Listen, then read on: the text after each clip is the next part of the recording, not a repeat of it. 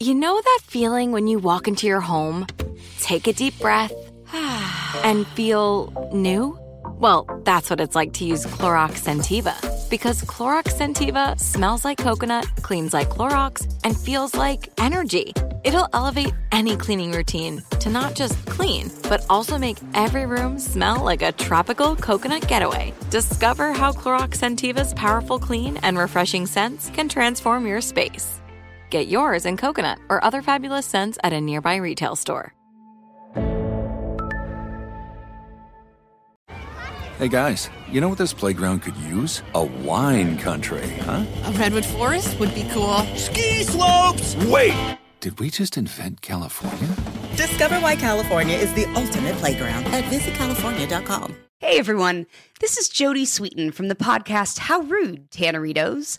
I've been needing a quick getaway with my family, and the 2024 Hyundai Santa Fe is the perfect vehicle to take us there. It has standard third-row seating, so I'm able to pack my entire family, plus pets, in the car, while also having enough room for our camping essentials. Available H-Track all-wheel drive will get us through any dirt trails, and available dual wireless charging pads will ensure we never have to worry about getting stuck with a dead phone in the middle of nowhere. Visit HyundaiUSA.com or call 562-314-4603 for more details. Hyundai, there's joy in every journey.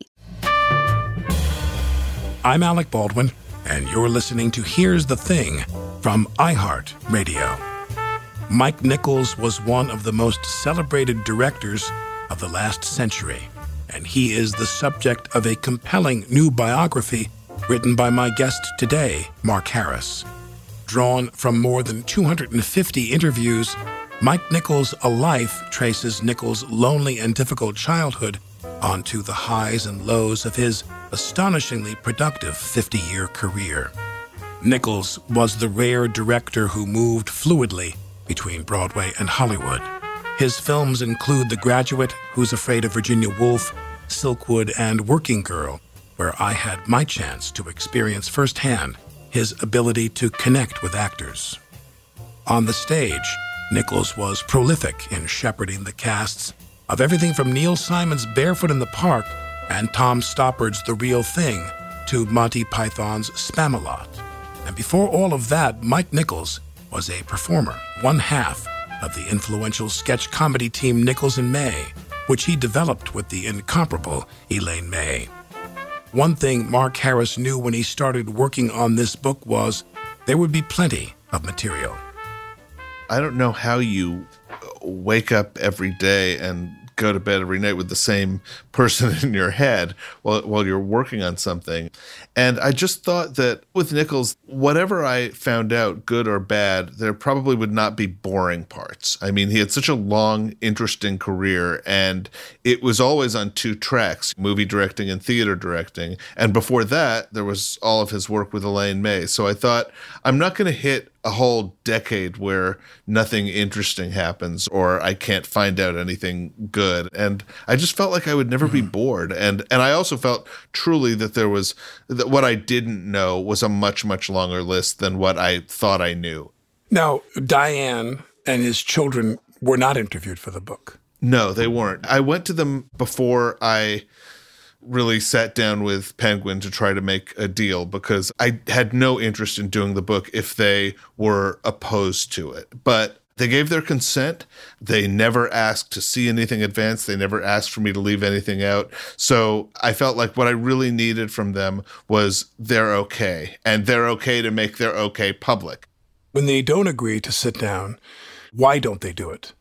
I felt like in different ways, it was a very big ask. Mike's 3 kids are pretty private people. Right. And Mike made no secret of the fact that when they were growing up, he wasn't always as present a father as he felt he should have been. And I really understand the idea of not wanting to play out a whole parent-child drama in the pages of a book.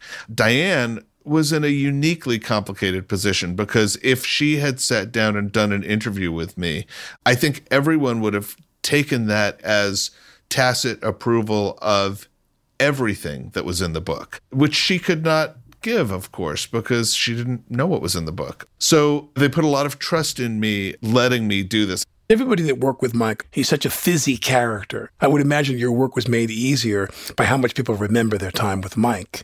Completely. That was a really particular thing. Even if he said something to them 40 years ago, they held on to it, whether it was a great, funny piece of advice or a brutal insult. It stayed inside them when it went in. That's interesting.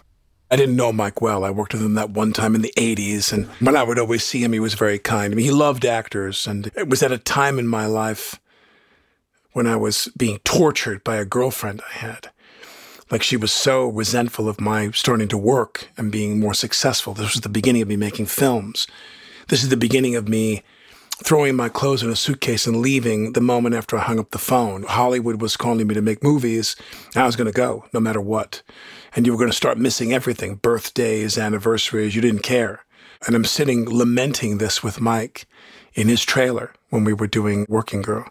And he said to me, well, you know the relationship is dead. He says there's two metrics. One is, he says, there's just not enough other people in the room when you're with your girlfriend. There just aren't enough other people in the room. The other one is, he says, how quickly do you get back into your shit after you come? I thought, what a thing to say. God. I mean, he really, really beguiled me. He was beguiling. Everything that came out of his mouth was smart and funny and rich. Well, I think you got him at a really interesting point in his life, not just because it was Working Girl, which of course is one of the movies that people still talk about and watch, but because he was on his way to marrying Diane. And I think at that point, he had recovered from a big breakdown that he had a couple of years earlier. He got addicted to Halcyon and all of that. And he recovered, and Working Girl came along, and he said it's too elaborate and location-driven a production. I'm going to make Biloxi Blues first, which is a movie that I can do in my sleep, and then I'll get my muscles back, and then I want to do Working Girl. But it was a point when he was trying to fix himself in some ways. You go into your fourth marriage, and obviously why the first three didn't work and what your part was in that must be very front of mind. So I think you got him at an unusually kind of vulnerable and tense and excited time in his life. There's that moment you have in the book, which is just so thrilling, about Pfeiffer, when Pfeiffer leaves the room and comes back and says, my God, he's dazzled by what Nichols does. And he says, it's all in there. And that was the thing about Mike. If there's 10 things you want, the average director has 4, maybe 5 of the 10 things you want. And Nichols, of course, had all 10 of those things. And because his mind was on everything. If he was talking to you about the scene, I remember vividly he was talking about the scene we were going to do, and I'm sitting on a bed, and he's sitting on the bed, and as he's talking to me, he's looking over my shoulder. He says, what is this painting doing on the wall? He says, take this down. He says, I hate this painting. And the set design is in his mind. It's all of one. I was really surprised when I was doing the research and interviews how many stories I heard in different contexts about Mike freaking out about some physical location or surroundings-based thing. This really bothered him. There was one point when he had an entire Broadway set rebuilt because a hallway that was on the stage in the center, he decided was 8 inches too narrow and that he needed those extra 8 inches. There's another point when he's doing Who's Afraid of Virginia Woolf on stage with Elaine May at the Long Wharf, and they're in the living room set, and he realizes that there are only 3 places to sit and there are 4 characters, and he just completely blows a gasket. He completely freaks out. He can't let it go for days and days. And it was a really interesting kind of glimpse for me in what he needed in order to work. Now, you wrote a book about a battery of directors who were very influential in the 70s, as well as your other book about a battery of directors during the wartime. Nichols is someone who you really, when you say his name, you're hard-pressed to think of anybody who was as adept at directing actors. There are directors who cast well, and they cast the person, and they just everything, they just wind them up and let them go. You've come to do this thing I know you can do, and I just let you go do that on the, puts a costume on you and we go. Whereas Mike really, this idea, the vanity of certain directors who believe that they quote-unquote get a performance out of you is completely nonsense. But with Mike, it really was true. Mike got a performance out of you. Do you think that made him completely unique in the business? I do think it made him pretty unique. And I also think it's the reason that a lot of people have kind of had trouble pinning down what makes him special as a director, because Mike didn't write his own movies. I mean, that already sets him apart from a lot of the directors. Like when we talk about a Coen Brothers movie or a Paul Thomas Anderson movie or a Tarantino movie, we know where he's coming from as a writer as much as we do as a director. But if Mike's really special gift was connecting with each actor in a way that was going to bring the best performance out of them, if that works, that is sort of something that is supposed to end up being invisible. Like, you're not supposed to watch the movie and think, oh, that's a impeccably directed performance. You're supposed to watch the movie and think, that's a great performance. And so I think the thing that made him special is something that isn't always evident to people who watch his movies. But what's interesting is that he did do a lot of writing. I mean, he was right in there with Pfeiffer and Simon and other writers, giving them his ideas about cuts. I mean, decorating the house is one thing, building the house is another. And Mike didn't build the house. He didn't write the pieces, but he contributed. Why do you think he never wrote his own stuff for motion pictures? Well, some people say that it was because he was uncomfortable from the beginning of his life with literal writing. Like, he hated his handwriting. He didn't like putting things down on paper. And of course, there's the interesting thing about his work with Elaine May, which is that all of the most famous sketches that they did together, some of which they did hundreds of times, were never actually written down. They were just things that were worked out between the two of them until every word was locked. But it was never locked on paper. It was just locked in their performance. They were too childish. That quote you have where she says, they talked about they don't want to break up anymore on the show. And she says, it's so childish. And she said, it was the most responsible conversation we'd ever had. Yeah, I love that story so much, that there are these two people in their, I guess, late 20s by that point saying, we have to stop laughing on this Broadway stage. People are paying to see this, and they couldn't keep it together. They really didn't think of it as a grown-up job that they had. Author Mark Harris. If you love behind-the-scenes stories of Hollywood legends, check out my conversation with Sam Wasson, author of The Big Goodbye, Chinatown, and The Last Years of Hollywood. Wasson spent a lot of time with producer Robert Evans, who was credited with turning Paramount Studios around in the early 1970s. He loved it. He loved it. He loved show business. He loved movies. He loved people. He loved talent. It's actually that simple. I asked him this question. I said, Evans, is it as simple as you bet on talent? Do you have an easy job? And he said, you're goddamn right. And it's true. Hear more of my conversation with author Sam Wasson at here'sthething.org. After the break, Mark Harris talks about a fundamental truth of Hollywood. Success has a way of limiting your choices.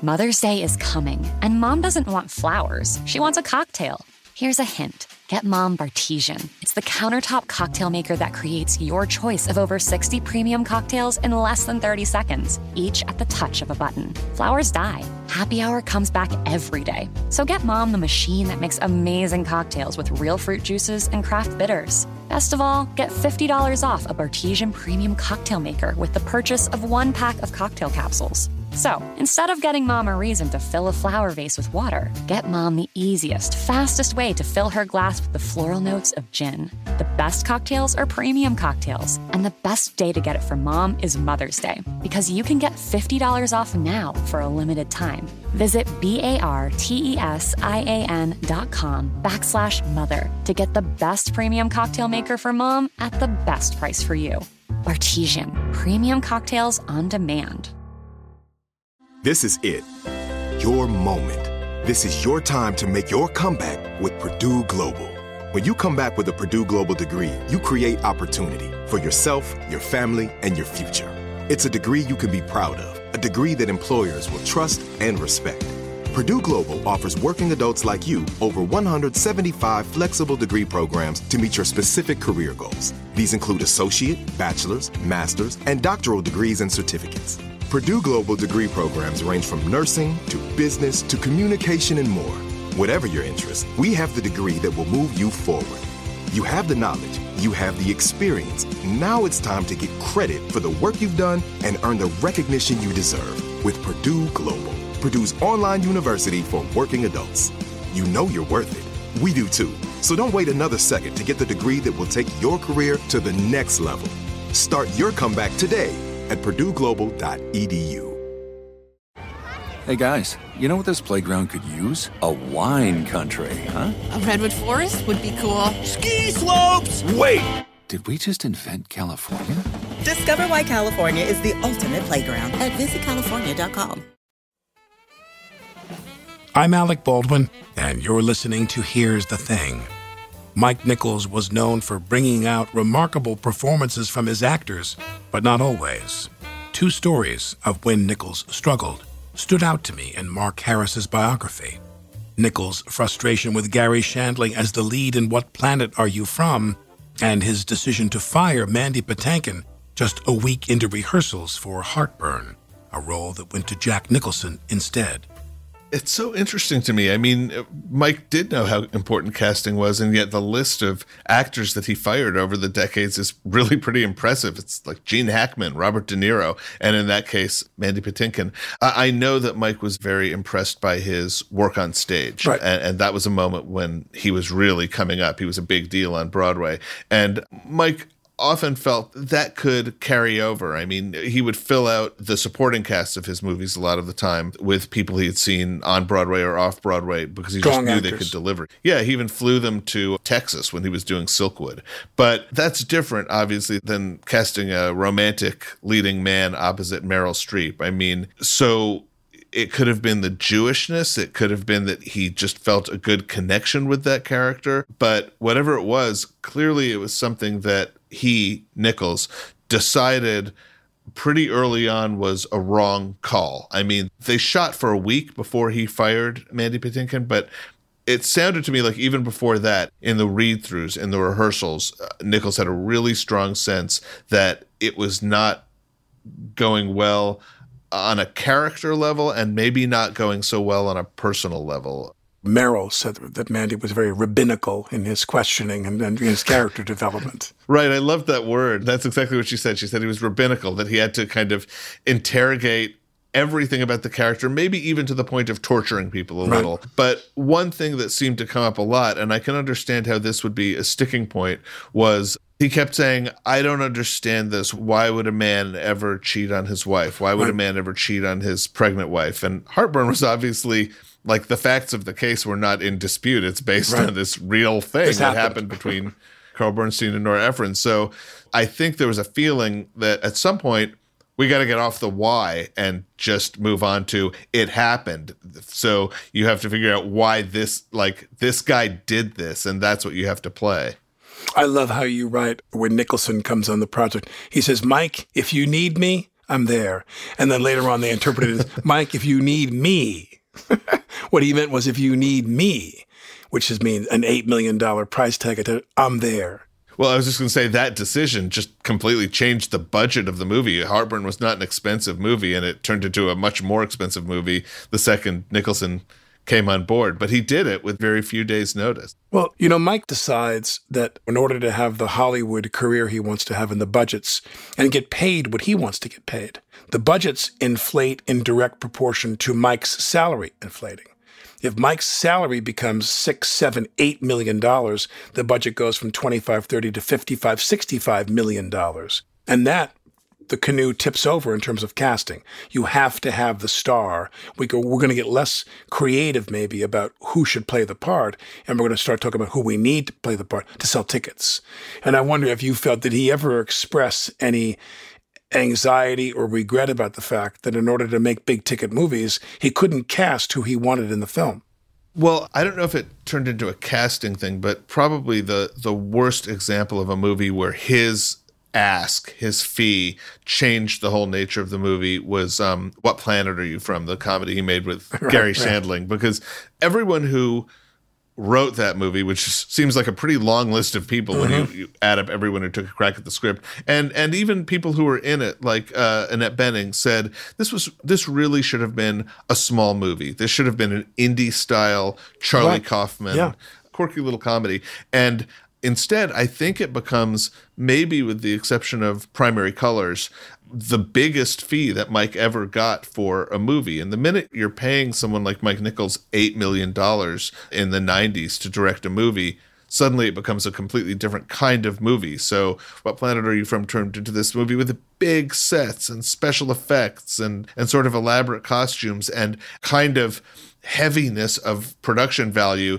that crushed the comedy under its weight. And I think that was the only time where money actually did damage in a kind of material way to a movie that Mike was making. I mean, he did get a lot of money for Primary Colors, but Primary Colors was probably always going to be a movie where you wanted to see a couple of stars play those parts. When you're doing a movie about a potential president and first lady, you want to see big names. And in that case, to Mike's credit, he did resist. There was a lot of pressure to turn the main character, the narrator of the novel Primary Colors, who was African-American on the page, into a white character. People were openly saying, like, why don't you give this to Michael J. Fox? This is a perfect part for him.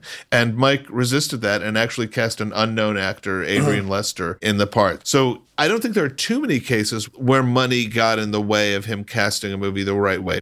I mean, I know that on Working Girl, there was a lot of back and forth with the studio, right? About whether they could afford 2 stars in the leading part or... Yeah, they wanted Melanie and I to play the 2 leads. Right. And then he said to me, there was one of my favorite conversations with Mike. He said, if I put you and Melanie in the leads, they're going to give me $20 million to make my movie.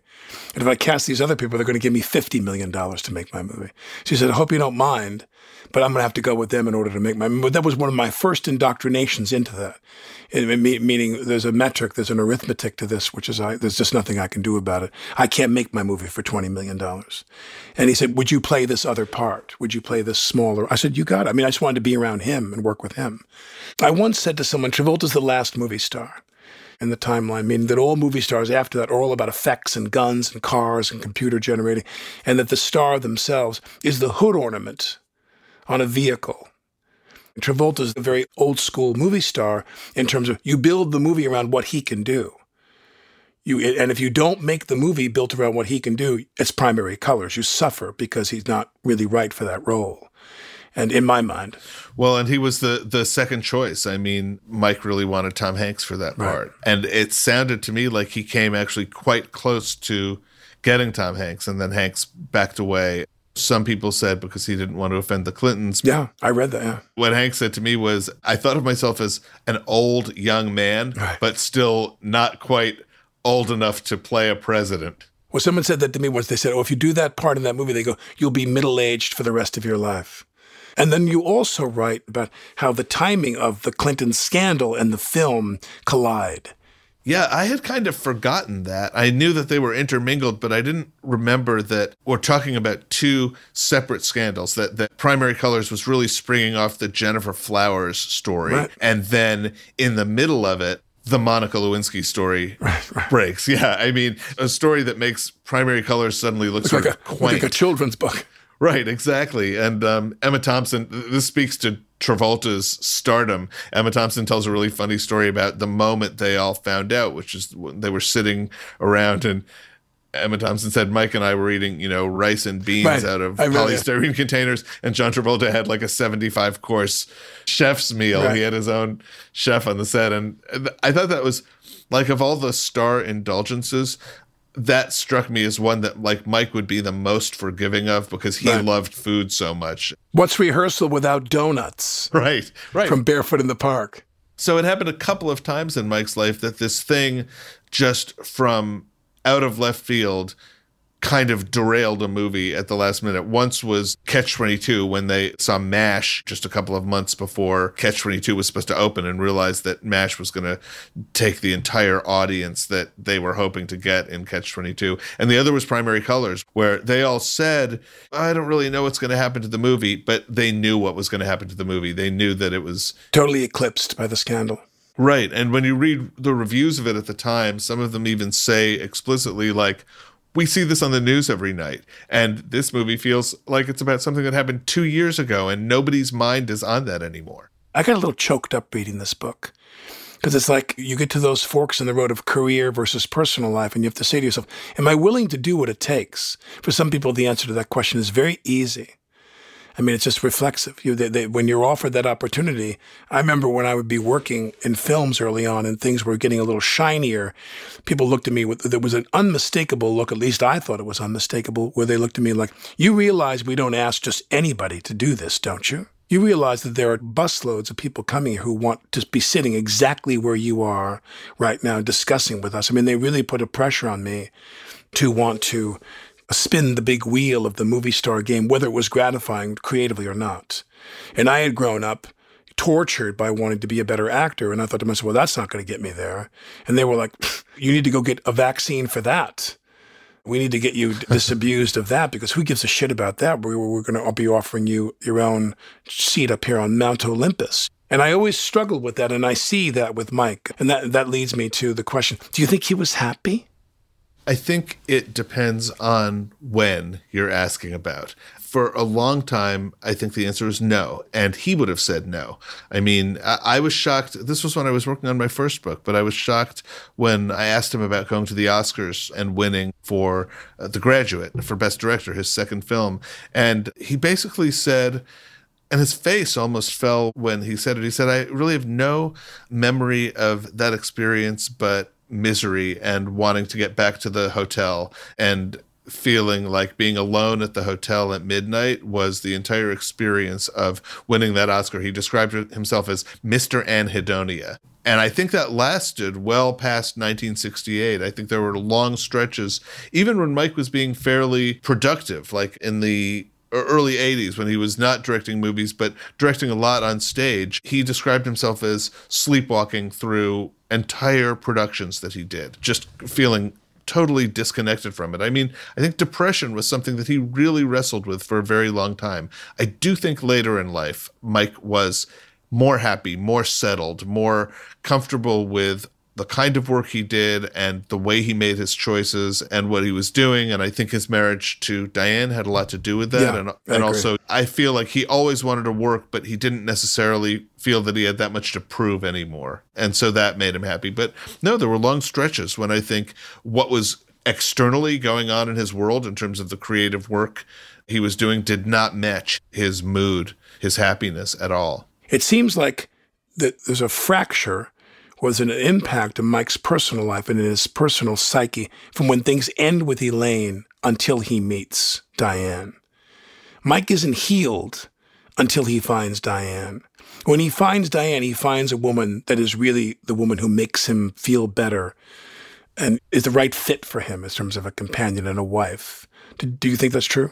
I think that's true, yeah. I really think that's true. I love the thing that he said to Doug Wick, the producer of Working Girl, which, you know, was a movie he made while he was sort of preparing to marry Diane, which was, he said, if I don't find a woman who will kick my ass when I'm rude to a cab driver, I'm doomed. I mean, he was immensely proud of Diane and what she did, and he loved her celebrity. He genuinely did. But I think he also felt that he needed someone to tether him to humanity and to say, behave yourself, and to say, treat other people well. Yeah. But yeah, I do think there's this long stretch after his big rift with Elaine May happens in 1962, 63. And by 65 or 66, they're friends again. And they're doing occasional performances for benefits. And was she the love of his life? The book just screams that. Not from you, but you lay out the facts and you go, my God, was this just the love of his life? Was he so deeply in love with this woman?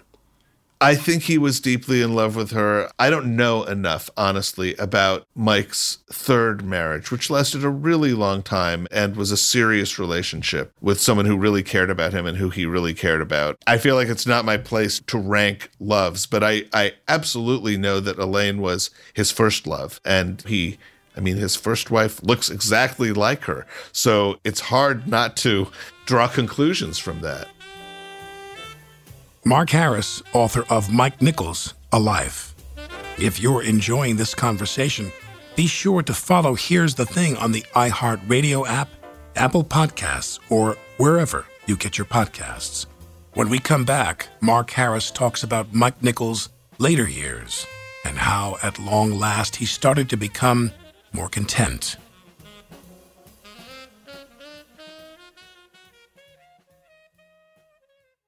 Mom met a lot of your demands over the years. This Mother's Day, get her the Bartesian cocktail maker that makes premium cocktails on demand. In just 30 seconds, have your choice of over 60 premium or seasonal cocktails, all at the touch of a button. Get $50 off on the Bartesian cocktail maker now when you buy 1 pack of cocktail capsules. So, for all the times you made a mess, get Mom the countertop cocktail system that makes premium cocktails without making any mess at all. For all the times you begged for soda, get her premium cocktail capsules made with real fruit juice and craft bitters. For all the times you demanded tacos for dinner, get her the Bartesian that mixes margaritas in just 30 seconds. Make Mom's Mother's Day and all the 364 days that aren't Mother's Day with a Bartesian cocktail maker at $50 off. Visit BARTESIAN.com/mother now to get $50 off the Bartesian Premium Cocktail Maker. Bartesian, premium cocktails on demand. This is it. Your moment. This is your time to make your comeback with Purdue Global. When you come back with a Purdue Global degree, you create opportunity for yourself, your family, and your future. It's a degree you can be proud of, a degree that employers will trust and respect. Purdue Global offers working adults like you over 175 flexible degree programs to meet your specific career goals. These include associate, bachelor's, master's, and doctoral degrees and certificates. Purdue Global degree programs range from nursing to business to communication and more. Whatever your interest, we have the degree that will move you forward. You have the knowledge, you have the experience. Now it's time to get credit for the work you've done and earn the recognition you deserve with Purdue Global, Purdue's online university for working adults. You know you're worth it.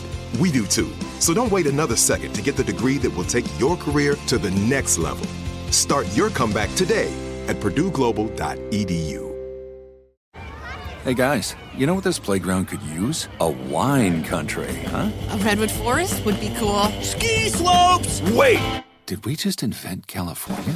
Discover why California is the ultimate playground at visitcalifornia.com. I'm Alec Baldwin, and you're listening to Here's the Thing. Mike Nichols was married 4 times, his last to journalist Diane Sawyer. They were together 26 years. Until Mike's death in 2014.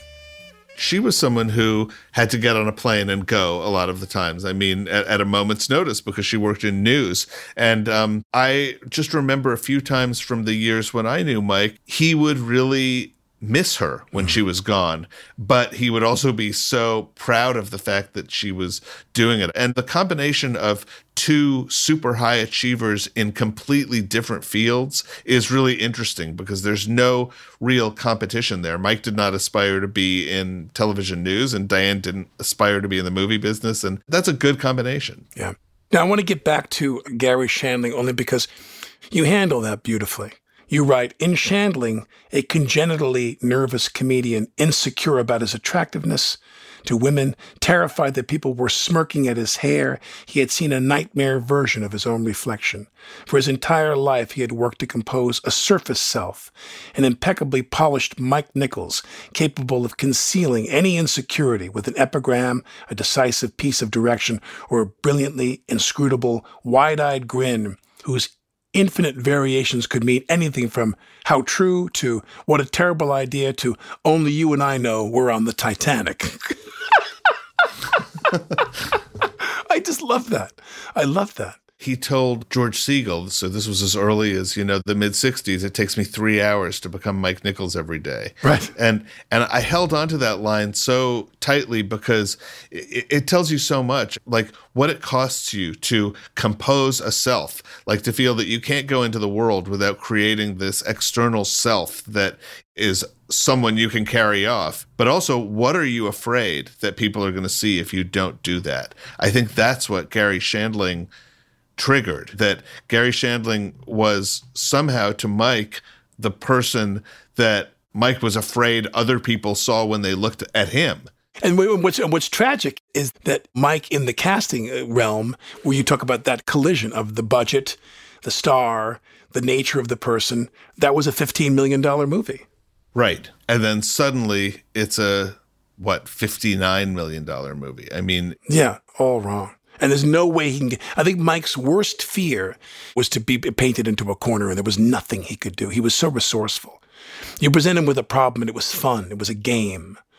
He was always with clever people. Sondheim, who's more clever than Sondheim? You know what I mean? Bernstein, all these friends of his in Connecticut and up in Cape Cod, in Martha's Vineyard or wherever he was. And everything seemed to be people who had built these towering careers out of problem solving and loving the challenge. But when you put him in a situation where there was no way out, you were trapped. And no wonder he decided to just decimate Shandling.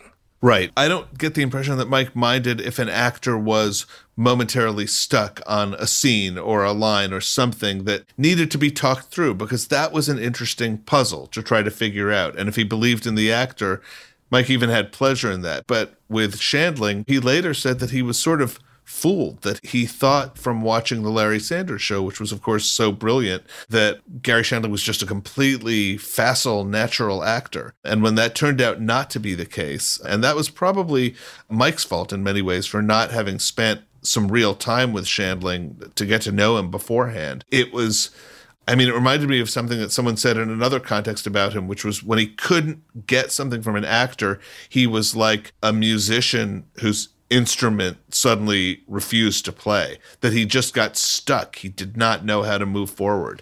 And what's unfortunate with What Planet Are You From is that in that case, it really sent him into this just terrible temper where he really did, by all accounts, take it out on Gary Shandling in a pretty terrible way.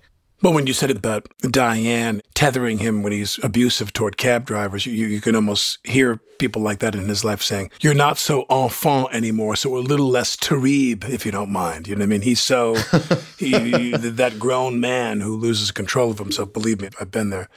And it's not great. Now, I was at Mike and some people I don't really remember. It's kind of weird. It was thrown together so hastily, or at least it was in my mind. We did this benefit, one of those highly improvisatory, wonderful evenings. It was one of the most fun evenings I've ever had. We did it, I think, at Carnegie Hall, called Short Talks on the Universe. Right. And Elaine wrote a vignette, but I did a scene with Ellen Barkin. And Ellen and I play two people that are flirting with each other or think they're going to flirt with each other, or think that's what's happening. And they wind up just tearing each other to pieces, saying such horrible things to each other. And it was very funny. I mean, normally that kind of Albee-esque thing wears a little thin on me after a while, Virginia Woolf and that kind of thing. There's the shouting and the venom and everything. I'm like, oh God, I get exhausted. But we did it. It was very funny. And in that way that he loved to improvise, he loved to get people to just fling it against the wall and play with it, which is probably his greatest gift. Because other directors are astute with a camera and cutting and so forth, and other people know how to manufacture a movie, even a hit movie. But getting actors, shepherding them toward the breakthroughs in their acting is the thing that I think he's the most memorable for. And coming from all of his improvisatory work, in fact, Elaine was sitting behind me. Wow. I went on stage and did my thing, then I took my seat in the audience, they held a seat, and Elaine was behind me with Donen. And I turned to her and I said, what does Stanley Donen have that I don't have? And I think he turned and he said, an Oscar. I said, that's true. That's true.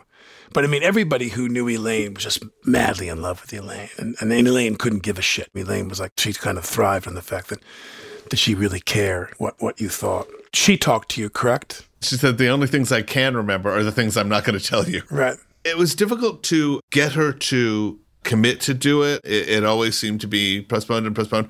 Once we sat down and talked, other than that very scary first thing that she said to me, she was great. There's so little that she has done in terms of real sit-down, non-jokey interviews over the last 50 years that I really didn't know what it was going to be. And I couldn't believe how not only forthcoming she was, but how specific she was about the dynamic between her and Mike, professionally and personally, the work that they had done together, the pain of that breakup, the way their relationship was different after the breakup and after their reconciliation, the way they stayed together for 50, 55 years after that.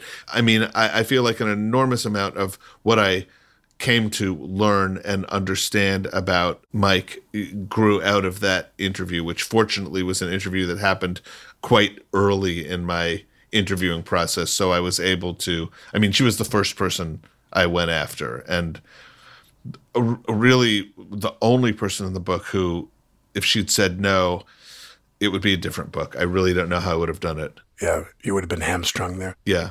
Kushner, of course, Angels is done by Mike for HBO. Did you get to know him at all during the shoot? Did you become friendly with Mike at all? Yeah, that was the first time I met him, was probably when he was in Central Park one night directing this cruising scene. And I remember Tony and I, he called late because he was having trouble with the scene or something. And he said, get out of your apartment and come down here because I need you. And so Tony and I walked down there, which was just a 15-minute walk. And we were saying, I wonder if we're going to be able to find the shoot. And then we rounded the corner onto Central Park South, and like the whole Central Park South was floodlit. Yeah, the circus is there. That was our first understanding that this was going to be a big production. But yeah, the first time I ever met Mike was watching him direct a scene that he was having trouble with. And that was an amazing introduction, just getting to see him sort of figure out, is this an actor problem? Is this a visual problem? Do I not have enough fog? Is this a staging problem? Is this the way guys would walk toward each other or away from each other? It was really interesting to watch him kind of struggle, but also almost mathematically or forensically work out, like, what am I not getting here that I need to get? And it wasn't a case where he was taking it out on anyone. And I was always interested that he called Tony that night and said, like, come help me, which was not Mike's way necessarily, but he didn't mind asking for guidance. Yeah. Was the book in your mind then? No, not at all. I never thought of doing a book about Mike until after he passed away. I urged Mike to write his autobiography. And he wouldn't do it? No interest in, no. And he used to say, not only do I not want to do it, but I'm very proud that I have made any future biographer's job impossible by burning all my papers. Toward the very end of his life, he did for the first time express some interest in maybe doing a book where he would sit with the writer and they would just go project by project, and he would talk about directing.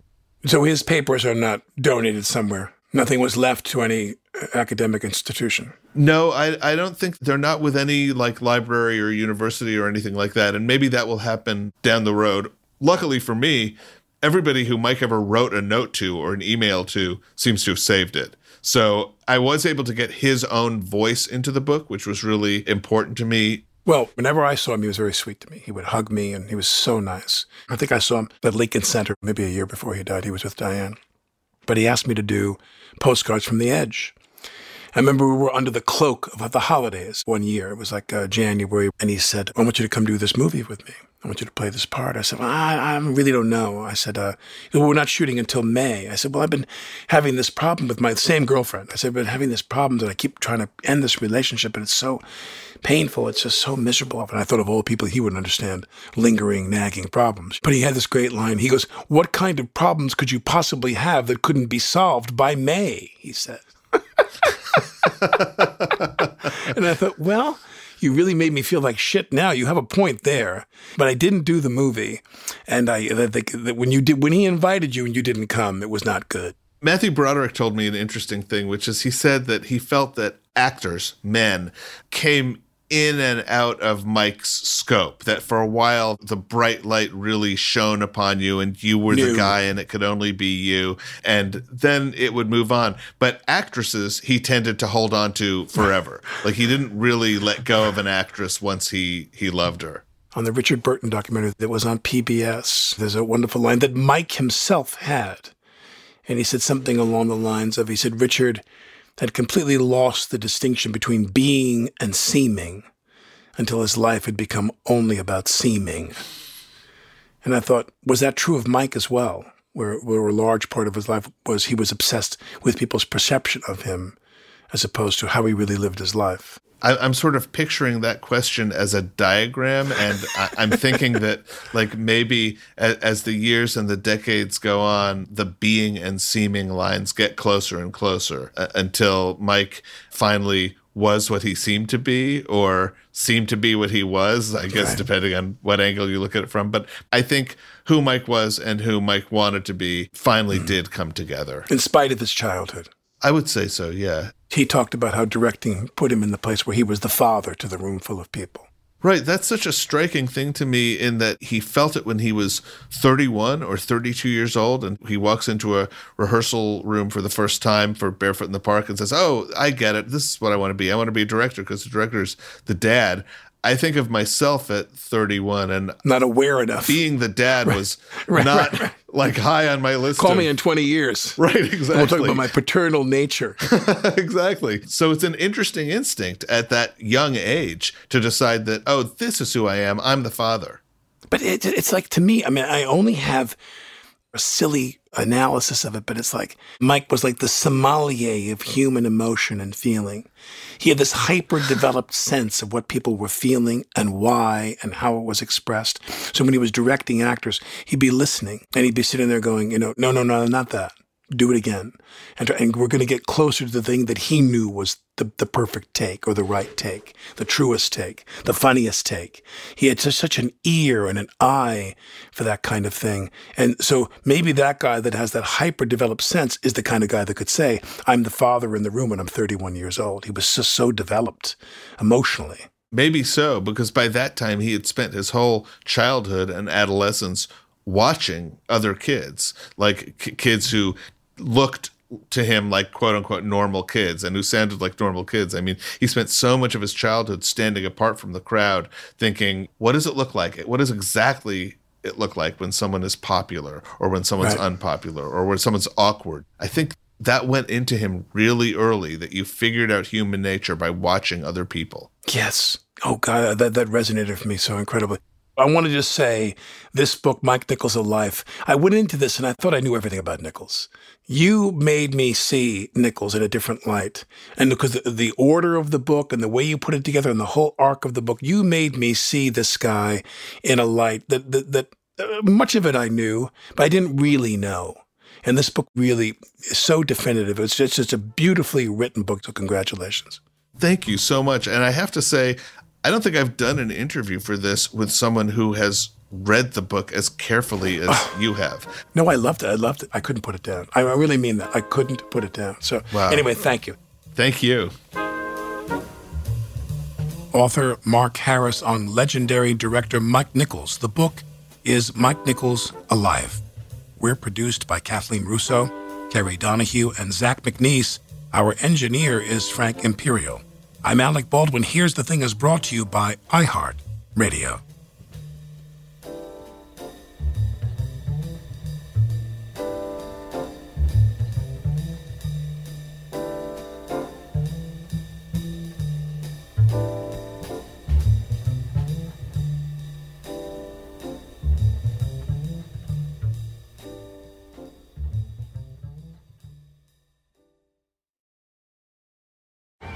Hey guys, you know what this playground could use? A wine country, huh? A redwood forest would be cool. Ski slopes! Wait! Did we just invent California? Discover why California is the ultimate playground at visitcalifornia.com. With every CBD product claiming to do something different, it's nearly impossible to decide what's best for you. Lazarus Naturals pioneered the farm-to-front-door model of transparency, where they handle each step of the production process to ensure quality, potency, and consistency. Scannable labels allow you to see the test results of your hemp batch, so you can be confident in the safety and quality. Visit LazarusNaturals.com today. Lazarus Naturals, committed to improving your life as well as the world around you. Not available in Idaho, Iowa, or South Dakota. We went from normal life, healthy child to acute lymphoblastic leukemia, or B-cell ALL. The St. Jude team came up to get CJ via ambulance. Shortly after that, I noticed a rainbow. It meant that there was hope. We were driving into hope. To have hope is to have your child healthy, and we have that because of St. Jude. You can help kids fight childhood cancer. Please become a St. Jude Partner in Hope today by visiting musicgives.org.